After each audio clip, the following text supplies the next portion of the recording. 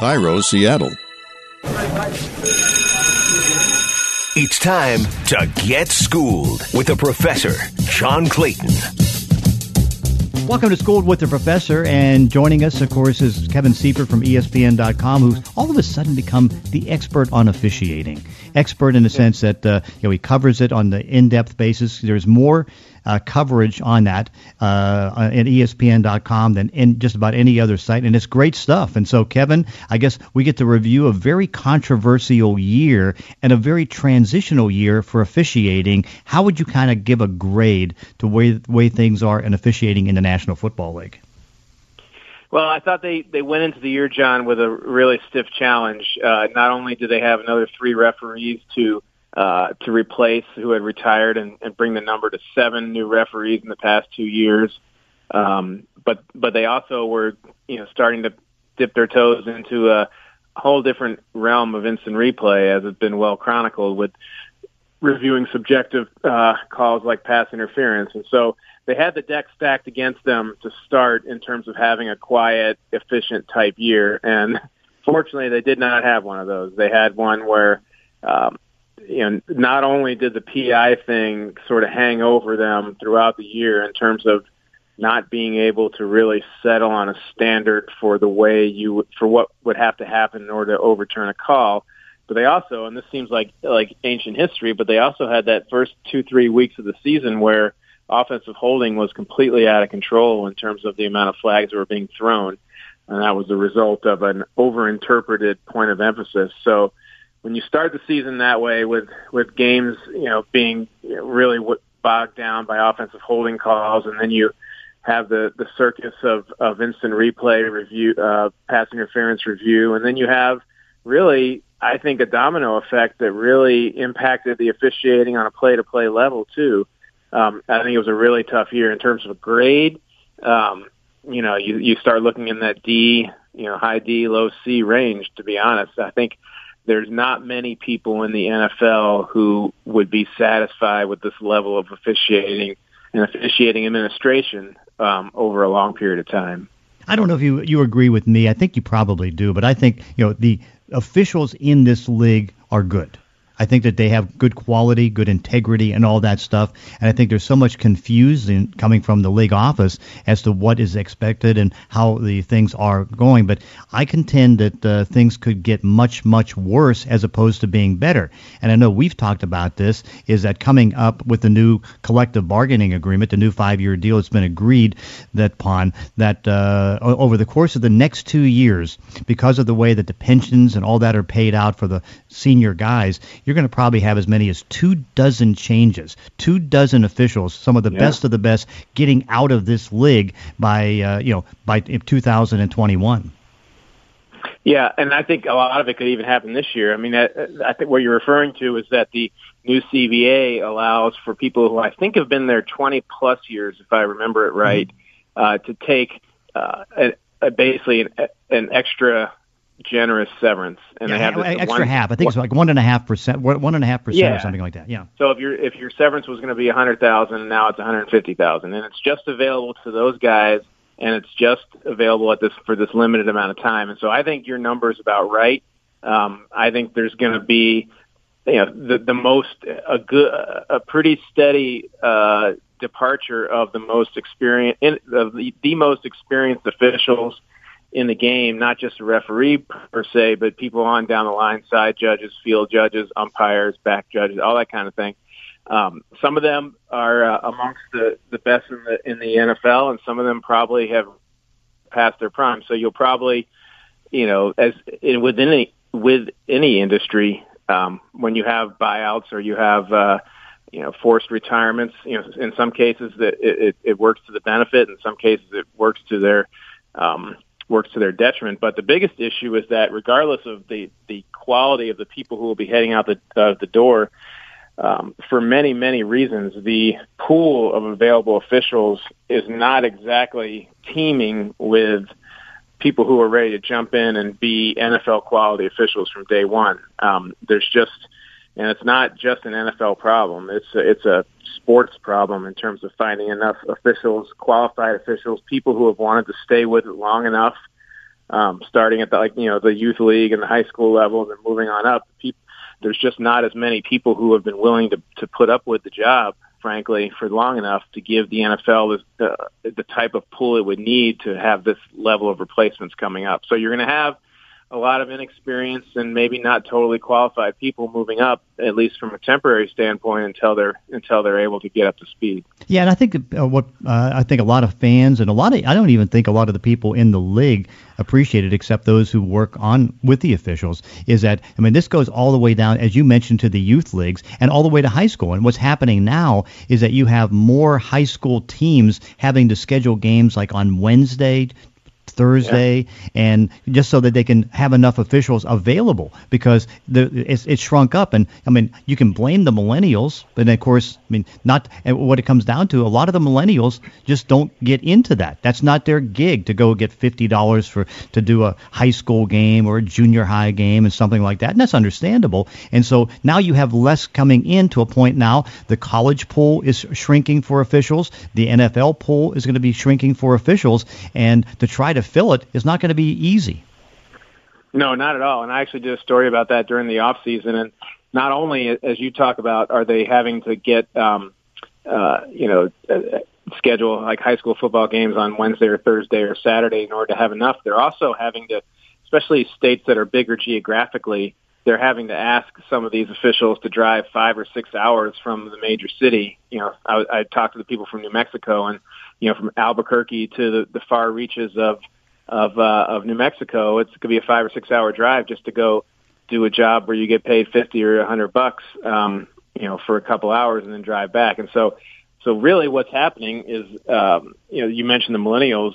I think there's also on all level of age groups, there's less of a tolerance of people really wanting to go out to do a high school game or go out to do a youth game and get yelled at by fans and players and coaches. Mm-hmm. To be honest, it's not real. It's kind of a thankless job. And there was a time when a lot of the high school officials were teachers, because their schedules worked out well.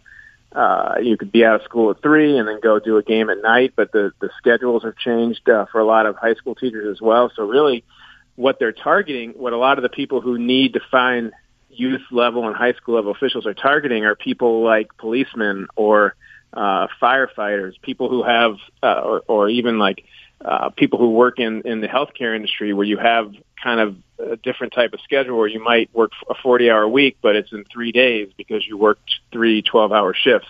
And those are the type of people that are being targeted now to hopefully be able to fill the officiating ranks. And those are not really the profile of people who would then move up to become college officials and then hopefully pro officials. So that's another level of the problem that you were talking about. Although it's funny because I'll run into some high school officials at different places and that, and I said, I'm telling you right now, you have the greatest chance of advancing to as high of a level as you would ever think of at this time, because there's such a need. And, a couple of them checked that out and they said, you're right about that. Yeah. If it's something that they want to do, a lot of these people are, in other full-time jobs, and, there's certainly some sacrifices that would have to be made. But that's, if there's going to become a new pool of people for the NFL and even the Division I college league conferences to pick from, that's the way it's going to have to be developed. I know that before they did the CBA, they kind of broke off where they had 25 full-time officials, and everybody says they should have 100 and some full-time officials, and I just don't think under the current climate that could ever happen, particularly now that you see that there could be as many as 24 changes coming in the next 2 years. I mean, you don't have enough officials to hire full-time. Yeah, and they actually got rid of that policy for this year. It might come back next year where they go back to hiring about 24 or 25 full-time officials. But it also becomes an economic thing to basically, the NFL could right now decide to have full-time officials, up and down for all 122 spots that they have in the league. They would have to essentially buy those people out of their other jobs. Officials in the NFL also are lawyers, they're dentists, they're real estate agents, they're insurance agents, they're all different kinds of jobs that they do in the off season. And part of the reason why on the official side, where they haven't necessarily been willing to step into a full-time situation, is because they would lose money, or they would be unable to regain the job that they had should they go full time with the NFL and then be let go. And so the NFL, if they really wanted to have a full time set of officiating, they could do it. It would just be an economic question of how much would it take to buy out all these people comfortably from their other jobs and make sure that they're whole, and also give them the security that they would need to have in order to walk away from their other sources of income. Let's get into the elephant in the room and talk about the change that they made on pass interference with the challenge for the coaches, the review in the 2 minutes and less. And I know we were together at the owners' meeting when that happened, and I kind of muttered, I said, this is going to be a disaster, and I turned out to be wrong. It was worse than a disaster. It was just absolutely a joke. A nuclear bomb was dropped. Yes. And I don't disagree that it has not worked. I think it's, you couldn't argue otherwise. I wonder whether it was, I think it's an open question as to whether the failure should be attributed to just the very idea of reviewing it, or was it a massive failure in execution? There are people, as you know, in the league that fall on both sides of that. There are some people who never wanted to have pass interference or any subjective calls be reviewed, thought it would never work, and they, feel themselves vindicated by the way it's played out. There's other people who wanted it, who think that they either A, don't want to have to trust officials, to solely make those calls and not have a safety net when something really bad happens, or they think it's just as technology gets better with the TV broadcast and with streaming that you're going to increasingly be broadcasting the mistakes that have always been made in a much clearer and obvious visual way, because just the picture is so much better than what it was 20, 30 years ago, or even 10 or 15 years ago. And they don't want to have that weekly juxtaposition of saying we're doing everything we can to have credible outcomes and the most fair games possible. And oh yes, every week there's these obvious plays that keep getting reviewed on SportsCenter and everywhere else as being bad calls, and we have no way to fix them. And so those people would like to see if there's a different way or a better way, or better people to conduct the process, and are not yet ready to give up. And so I think it's going to be a really interesting off-season question as to whether they pick up, whether they just, kill the whole process and move on, whether they pick it up for one more year, whether they change it, whether they go to a sky judge. I think there's going to be a lot of, even if it's just a vocal minority and it's Sean Payton and a few others, I think those people are going to be pretty loud and noisy if the NFL just gives up on it entirely. Well, yeah, you bring in the idea, because the competition committee wanted to sky judge, and you talk about the right juncture for that to happen. The coaches did too. Yeah, and so here it comes down over the next 2 years, if indeed 24 officials get out of this league, you now have you have enough candidates to fill the slots that you would need, the 17 slots that you would need for a sky judge. And all these guys are experienced with more than 20 years in the league. I mean, to me, that would be the juncture that you can do it and get away from this pass interference call. Right, because as you're alluding to, the primary argument against the sky judge is that there wasn't anybody to go out and hire to do it. And that even though they already have a replay official in the booth of every game, in every stadium for every game, that person couldn't also take on those roles. So in your case, in your example, yes, those people would be they would have experience on the field. They would be, relatively well versed in how to communicate with officials and or the referee at least, and not to be obtrusive. And they would have a good feel for when it's time to insert and say, hey, you missed this, or hey, the line of scrimmage should have been the 40, not the 38, and when to kind of keep quiet and let the game flow. And so that's definitely a possibility. The coaches liked that idea even before there was the possibility of 24 people, taking buyouts, because they thought it would be first, it would take the responsibility off of them, that they don't have to risk a timeout and they don't have to make a judgment about whether to review something, that there would just be sort of an all-powerful person, behind, Oz behind the curtain or what have you, stepping in to fix the mistakes in real time. And we saw that play out in the Alliance of American Football, the AAF. They briefly used it before they went bankrupt, and it seemed to work okay. The XFL is going to do the same thing. They're going to have somebody watching for major mistakes and fixing them right away. And so that will be another data point the NFL could look at. So certainly, I don't think the idea is dead by any means in the NFL. No, and that's the crazy part about this, because all this stems from the NFC Championship game where New Orleans had a non-call on an interference and it cost them a chance to go to the Super Bowl, and then they get reactionary, the owners, and put in this crazy rule where it was a simple thing. My big thing is 4 words would have solved this. Let's say that you have Al Riveron in the league office, you have Bill Vinovich, who I think right now has been the best official in the league this year, and he was there at the championship game, and you say, Bill, throw the flag. It's like, Bill, throw the flag. And it's like you throw the flag, and that was a simple thing because you can spot on the TV how the receiver was mugged, and so it's like, hey, Bill, throw the flag, and that is what a sky judge can do.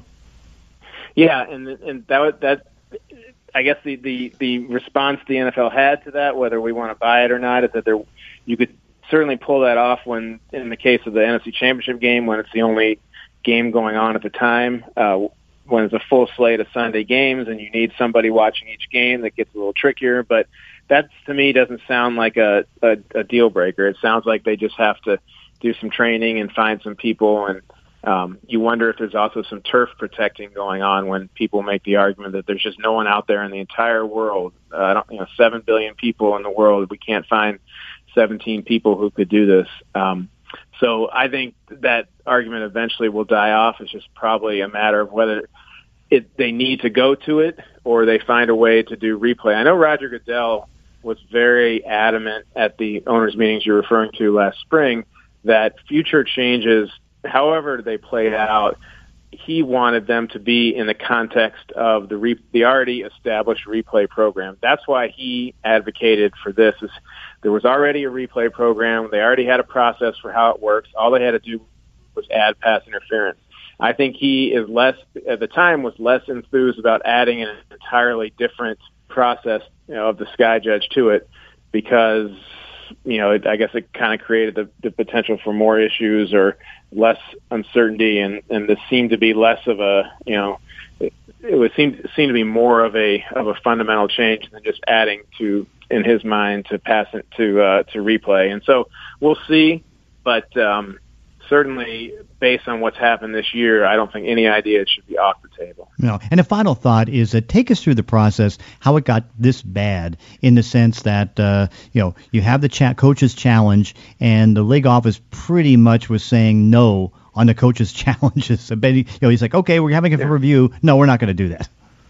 Well, it was really weird because in the spring and the summer, Al Riveron sort of made the rounds to the teams and to some media outlets and gave presentations and showed this is, we've been thinking about this a lot, and this is how it's going to play out, and he showed some tape of certain plays and said, if we had replay review for pass interference for this play, we would have overturned it or we would have upheld it. And one of them was there was a play at the end of during the Super Bowl, Rams threw a long pass. I think it was to Brandon Cooks.